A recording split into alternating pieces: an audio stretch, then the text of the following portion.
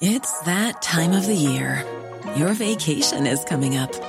You can already hear the beach waves, feel the warm breeze, relax, and think about work. You really, really want it all to work out while you're away. Monday.com gives you and the team that peace of mind. When all work is on one platform and everyone's in sync, things just flow. Wherever you are, tap the banner to go to Monday.com. Hey, it's Danny Pellegrino from Everything Iconic.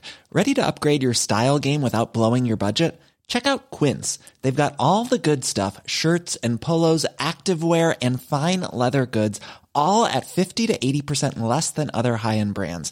And the best part? They're all about safe, ethical, and responsible manufacturing. Get that luxury vibe without the luxury price tag. Hit up quince.com/upgrade for free shipping and 365-day returns on your next order. That's quince.com/upgrade. The Opinion Line on Cork's 96 FM. People have almost forgotten the cost of living crisis in the last 2 days. Whether that's a good thing or a bad thing, I don't know. But there was an article in the Examiner in the last few days, and I had read this as well elsewhere and heard it. There's a guy called Paul Horan, and he owns a fairly well-known restaurant in Tramore, County Waterford. It's called the Esquire, and he's in business a long time. And he was currently discussing things with his accountant with regard to how much he'd have to charge to make a profit on certain things in the current context. And he said, and this got published in the paper, a pint would have to be between 15 and 20 euro to pay for itself, let alone make a profit in the current climate. And he currently he sells a steak in the Esquire for around 25 quid.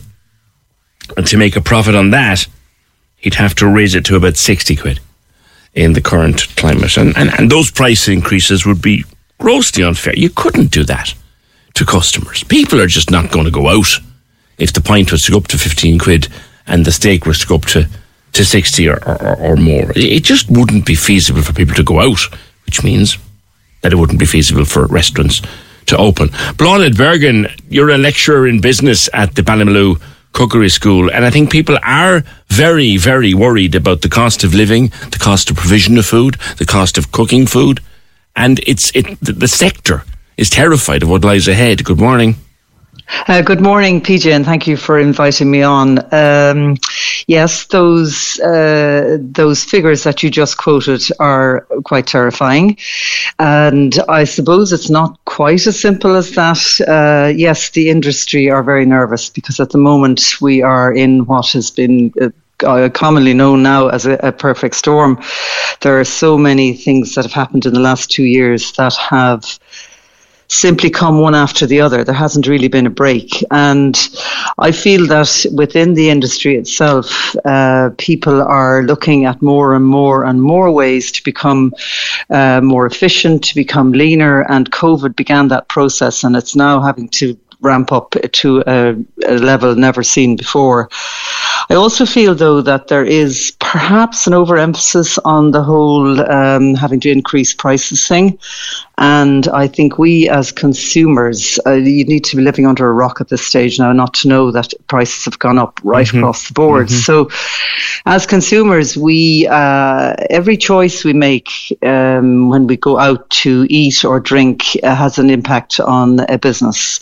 And funny enough, my husband and I were in Cork only 2 weekends ago. We had a lovely long weekend in Cork. And there are lots of independent businesses there, independent restaurants, cafes and pubs doing a tremendous job.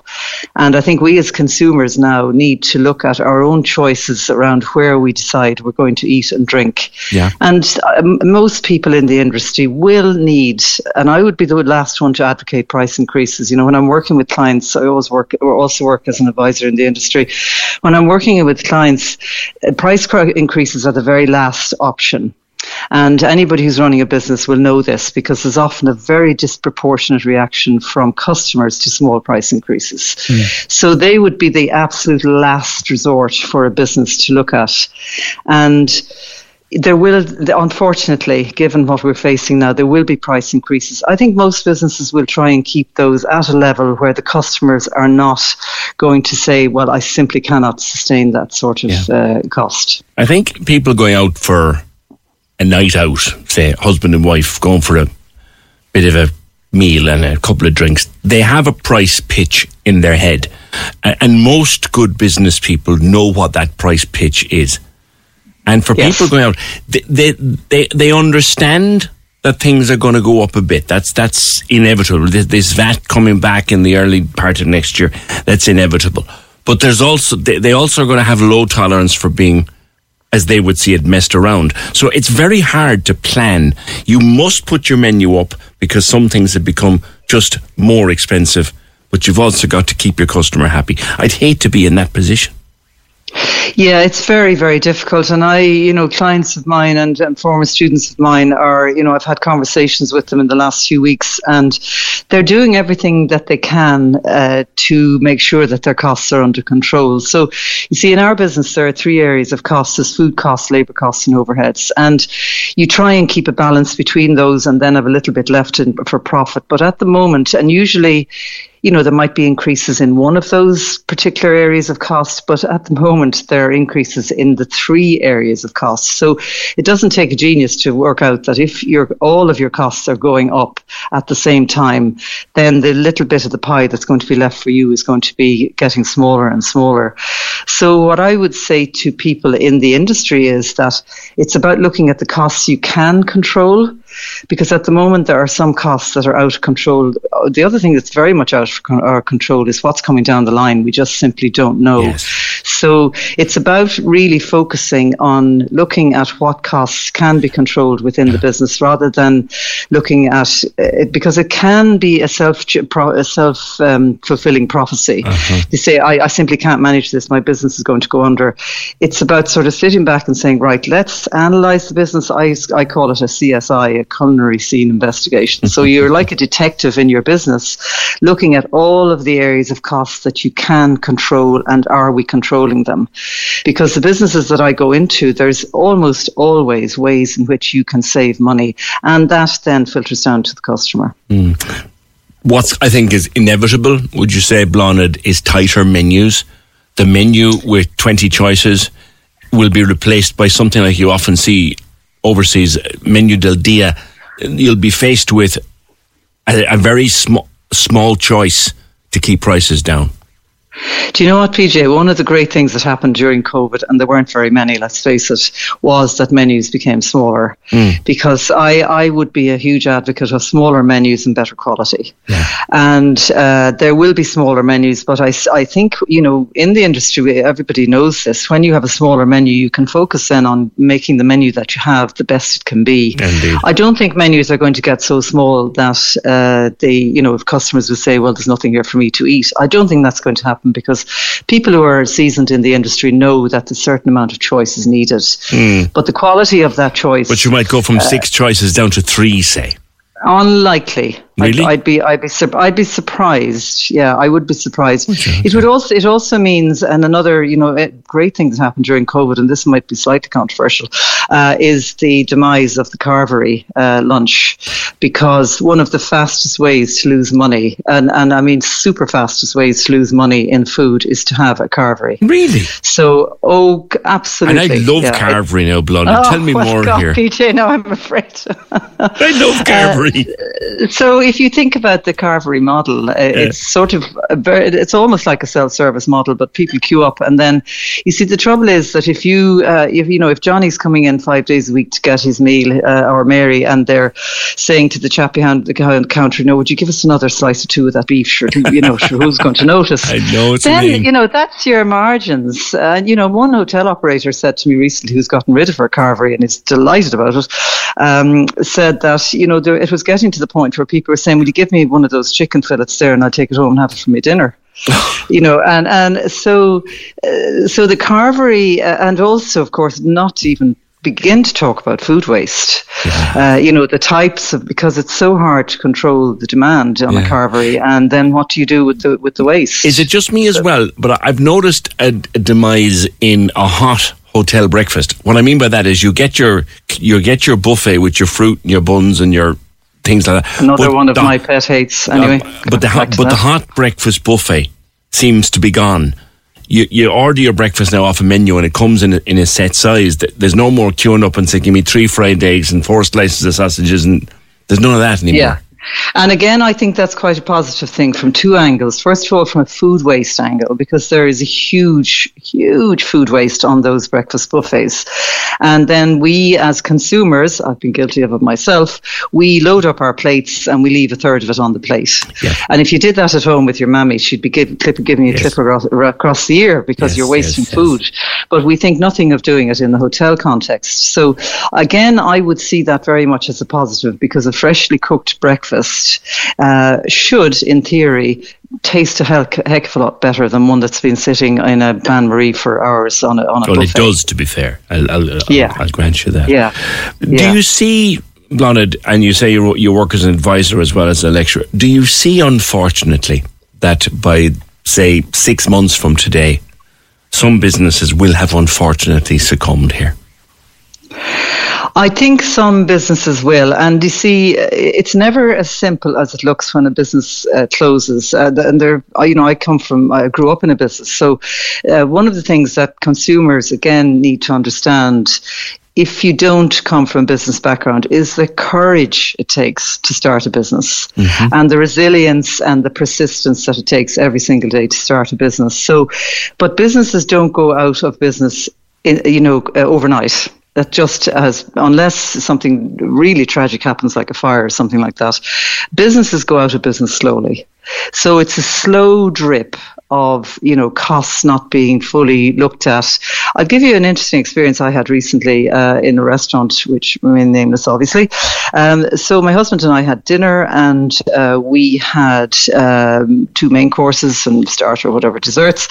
And when it came to the bill, my husband looked at it, he said, I think we haven't been charged for our main courses here. So we hadn't, in fact, been charged for our main courses, which came to €48. Now, we had 2 choices there as a consumer. We could have walked out the door and said, happy days, we haven't been charged. But we did the opposite because, I'm in the industry and all the rest of it. And besides anything else, it would have been an immoral thing to do. So brought it to the attention of the manager. But I suppose what is worrying for the industry is that this has happened to me so often. I know you're going to have people ringing in and saying, now, I've been overcharged rather than undercharged, but lots of people don't actually check their bills. You might be surprised to hear that, but people often don't actually check the bill. They'll just pay it.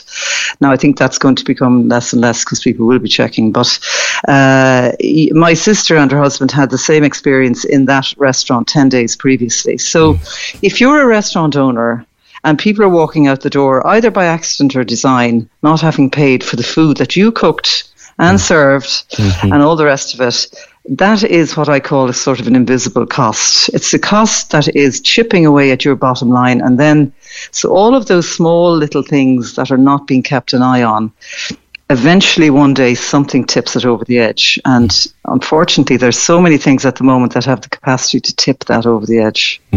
People, of course, who are going out are also on a tight budget because their electricity bills have gone up and their grocery bills have gone up. So over the months to come, as someone who likes to eat and drink out from time to time, how can I help? How can people listening help this morning? You and people listening can help by choosing independent businesses. You have a number of absolutely fabulous cafes there in Cork City, and in the county. You're known, sure, as the capital of the country. We all know that.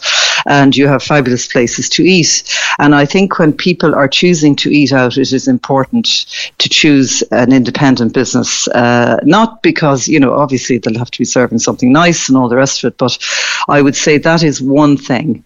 And the other thing is, and this is something that a lot of people in the industry have a problem with.